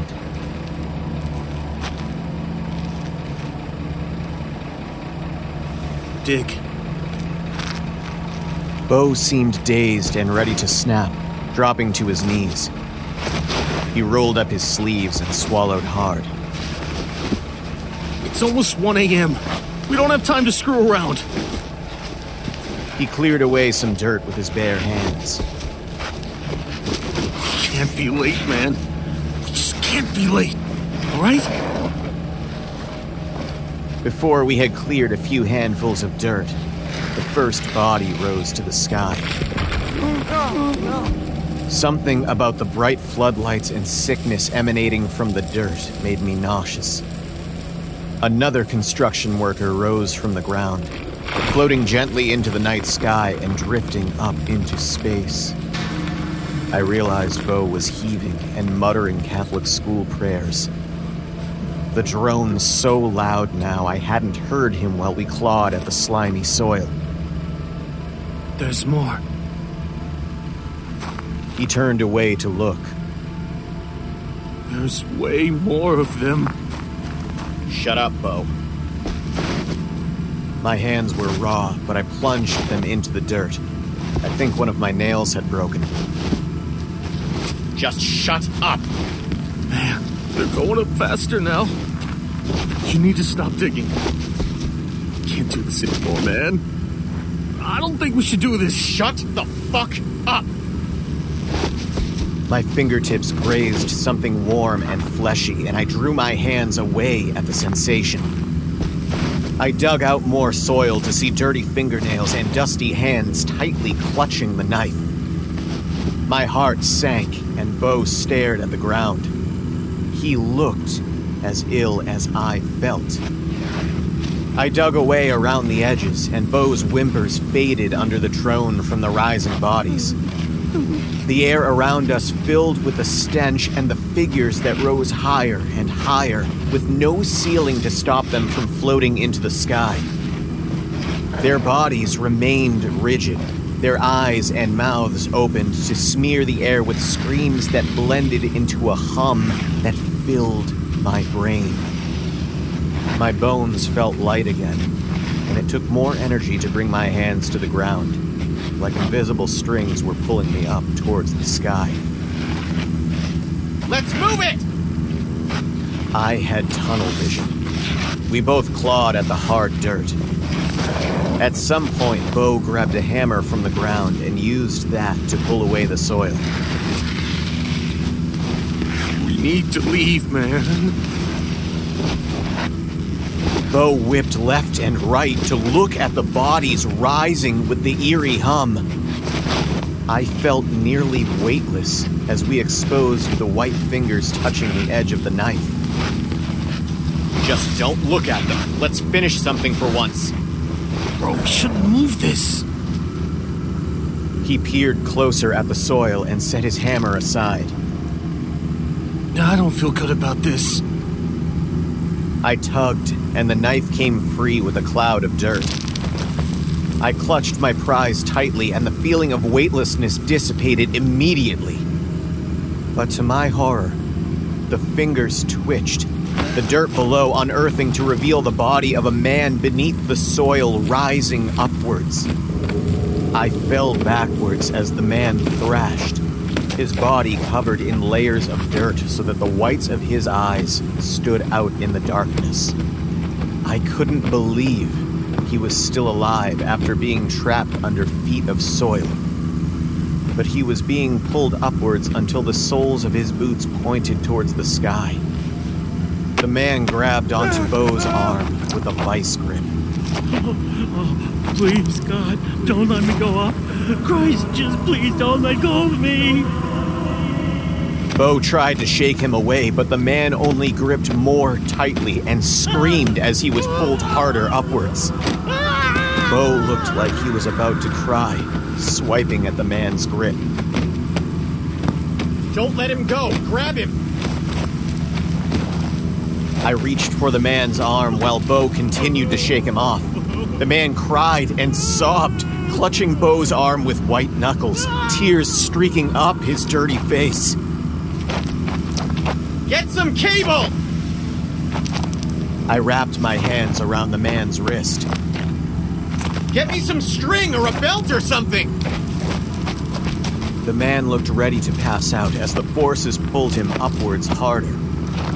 Bo's grubby hands quickly tied a blue cable around the guy's wrist. His grip loosened, and I tried to hold on to him, but the forces pulled him taut, stretching his body until I heard his shoulder come out from its socket with a sickening pop. Hurry, he's gonna pull me up! My sweaty grip was loosening by the second. Tie him down! Bo looped the cable around a bit of rebar jutting from the ground, frantically muttering to himself. The man was unconscious now, and the pull so strong that I could feel it pulling me off my knees. Tie him down! My grip slipped. The man shot upwards, rising rapidly before jerking to a stop, the blue cable catching him. His shoelaces fluttered above his feet, a shaft of light illuminating his legs dangling upwards. Bo sniffed loudly and wiped his nose. Then his phone buzzed lightly in his pocket. He unlocked it, the screen lighting up his bleary expression. Then his eyes widened. What's wrong? Bo, talk to me. Bo opened his mouth, but couldn't speak. He dropped his phone to the ground. I swiped it up and stared into the screen. Cut him down, the instructions read. Please cut the blue cord and proceed to your next destination. Do not let go of the item. These are places not meant for people. My stomach turned, and I glanced up at the man floating 20 feet above us, his body swaying. We had to finish the instructions. My body was sore, my mind fraying, but we had to follow through. I could almost taste the money. It's your turn. I did the last delivery. I pushed the knife into Bo's hand. I could feel anger flooding my body. This is on you. I can't, man. Don't make me do this. We don't have time left, man. You gotta do it. Bullshit! You're going to do this too. I always end up doing more fucking work than you, so now this is going to be on you. Bo was a big guy, but I was stronger.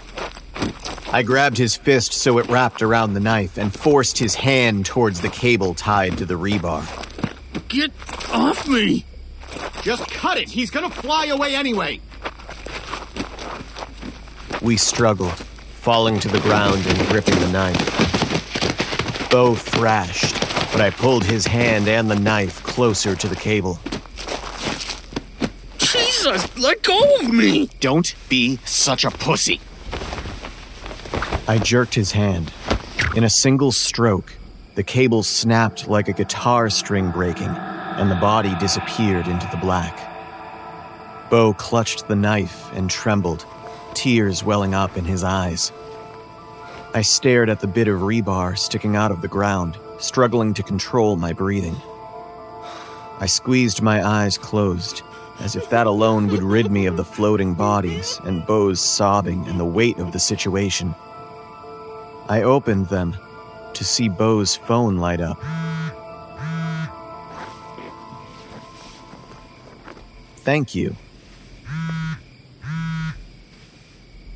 Please continue to the next location for drop-off. This place is not meant for people. Bo sobbed. I dug my elbows into the dirt and stood, took the knife from Bo, and strode back to the car. The reality of what we had done hadn't settled into my stomach yet. I sat in the driver's seat and glanced at the glowing green numbers on the dashboard. It was already 1:42 a.m. My mouth went dry as Bo closed the passenger door, wiping his tears. He set down the hammer he had picked up on the dashboard. We gotta go, man. He put his dirty fingers in his mouth to bite at his nails. 20 minutes. We gotta go really fast. Jesus, then get us the address or something. I hit the steering wheel hard enough that Bo jumped. Where are we supposed to be? Motel 7, East Avenue. I cursed under my breath and sped out of the construction site, heading back towards the main highway, the engine screaming. How'd you even find this stupid app? I mean, it's typical for you, ending up Schitt's Creek like this. I'm just trying to get this money back for you, man. Bo's hand clenched in childish anger that I made him pull his weight for once. He nudged the styrofoam box on his lap. What the hell is in here? Do not open it. I kept my eyes on the road. We can't open the box, remember? Or did you not even read the instructions? This is insane, man. I don't want to be carrying bad stuff in here, all right? He wiggled the amulet wrapped around the box, the styrofoam screeching until I slapped his wrist away, my eyes darting from his face to the road so I wouldn't miss the exit. Don't. Touch it and I leave you on the side of the fucking road.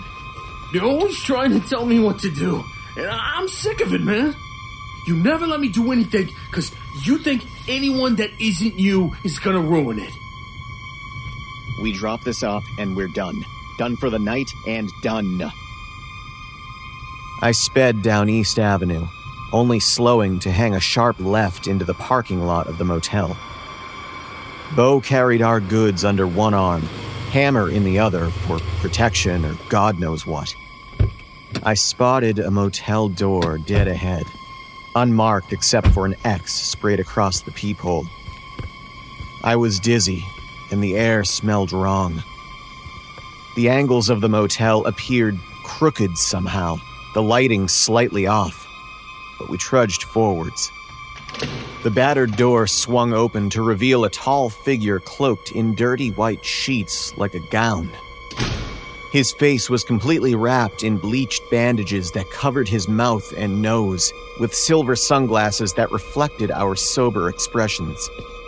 I was thoroughly creeped out, but relieved that we had made it with a few minutes to spare. The figure pushed the sunglasses up the bridge of his nose. It is bright inside. The man gestured to his sunglasses. His voice was grating and heavy, and I was suddenly aware of a low hum coming from inside the room. Are you here for my delivery?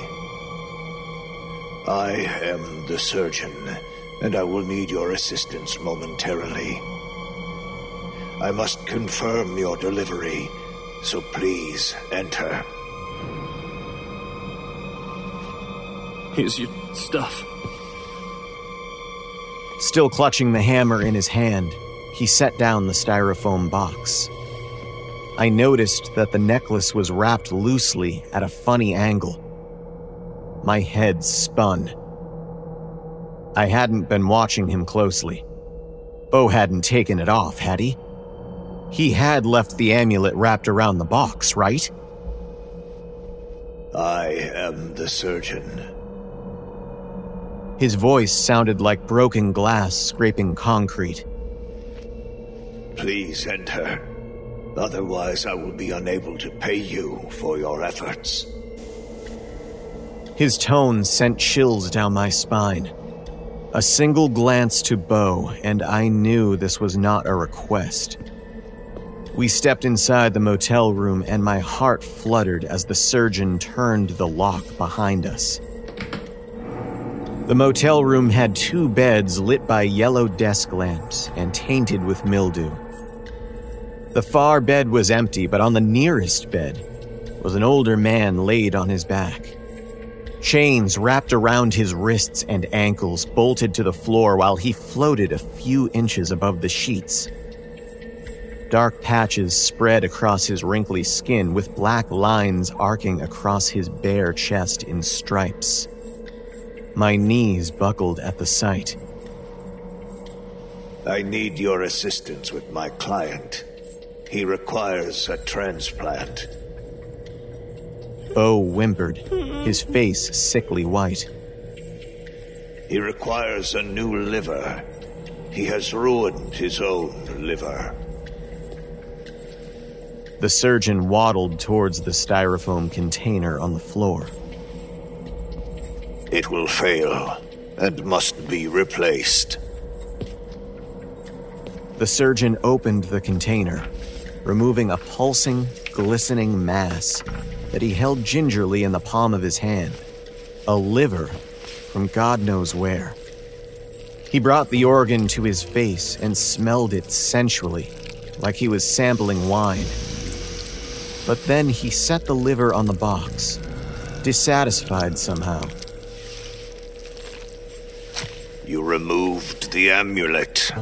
This liver is rotten. No. No way. We kept it on good. We did exactly what it said. Wrong. Where is the final item? My body tingled with fear and the sinking realization that we were screwed. I couldn't believe we had forgotten something or missed an order or Bo had misread the instructions. Less than 5 minutes until the deadline. Now there is less time to complete my ritual. I require item 4. We don't have anything left to give you. Incorrect. A dark line creased into a smile where the surgeon's mouth would have been. I will not pay otherwise. I ordered 4 items, so unless I am mistaken, I should receive 4 items. The room seemed to bend and rotate on a new axis. I turned to Bo, who licked his lips and slowly drew the phone from his pocket. His other hand trembled and gripped the hammer tightly, not like he'd be man enough to use it. What is he talking about, Bo? Box, necklace, knife? So what's the last item? Well, it will have to be one of you. You have a minute now. Bo, what's he talking about? I felt my heart sink lower than I thought was possible, but I forced the words out of my mouth. I thought you said you weren't trying to screw me. Bo only shook his head, fresh tears welling in his eyes, his lips moving without making words. I stared blankly at the surgeon. I am in need of a donor.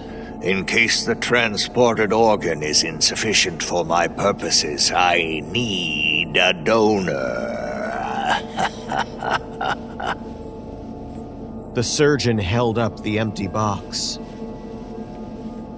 Unfortunately, this is one of those occasions. Looking into the reflection of my own pleading eyes in the surgeon's glasses, I saw Bo raise the hammer above his head to strike. I turned and raised my forearm to catch the blow. I landed a punch to his gut, and Bo doubled over. Screaming into his pale, ugly face, I knocked the hammer from his meaty hands and threw him to the floor, landing on top of him. The surgeon made no attempt to stop me. I hit him harder and harder until Bo's lips split and the blood gushing from his broken nose covered his face and my hands. The surgeon pushed me aside. His sunglasses fell onto the carpet and my stomach turned when I saw that the surgeon had no eyes, or nothing that I could see as eyes. Bo tried to speak, but only let out a guttural sound. The surgeon draped the amulet around Bo's neck, uttering whispers and making clicks with his tongue for some incantation. The edges of the room shuddered, and the drone enveloped my mind. I crawled away from Bo, his screams ringing in my ears when the surgeon touched his skin with the knife. Bo cried out to me again. I dug my fingers into the stained carpet, dragging myself away from him and the old man and the surgeon. The room seemed to bend and sway with the two dark holes in place of the surgeon's sockets. That deep, unseeable blackness sunken into his skull. I avoided looking into Bo's bloody, disgusting face. I ignored his screams and looked outside, my body halfway out the doorway. I glanced back at Bo just before I kicked that motel door closed behind me, to see his body lifted from the yellow carpet, his bones ready to be pulled from his skin.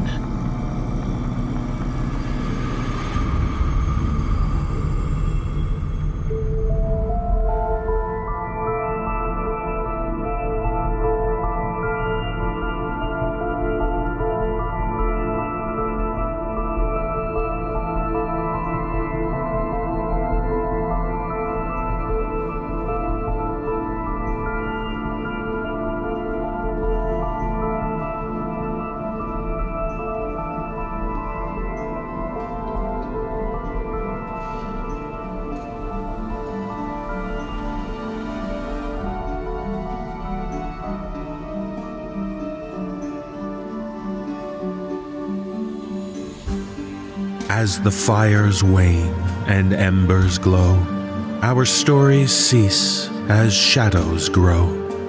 The night is long and darkness deep. Remain with us. Embrace no sleep. The No Sleep podcast is presented by Creative Reason Media.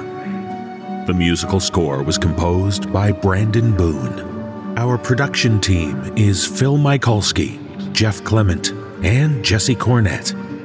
Our creative content manager is Olivia White. Our editor-in-chief is Jessica McAvoy. I'm your host and executive producer, David Cummings. Please visit the NoSleepPodcast.com for show notes and more details about the people who bring you this show. On behalf of everyone at the No Sleep Podcast, we thank you for listening and for being a supportive Season Pass member who is under our spell. This audio production is copyright 2021 and 2022 by Creative Reason Media, Inc., all rights reserved.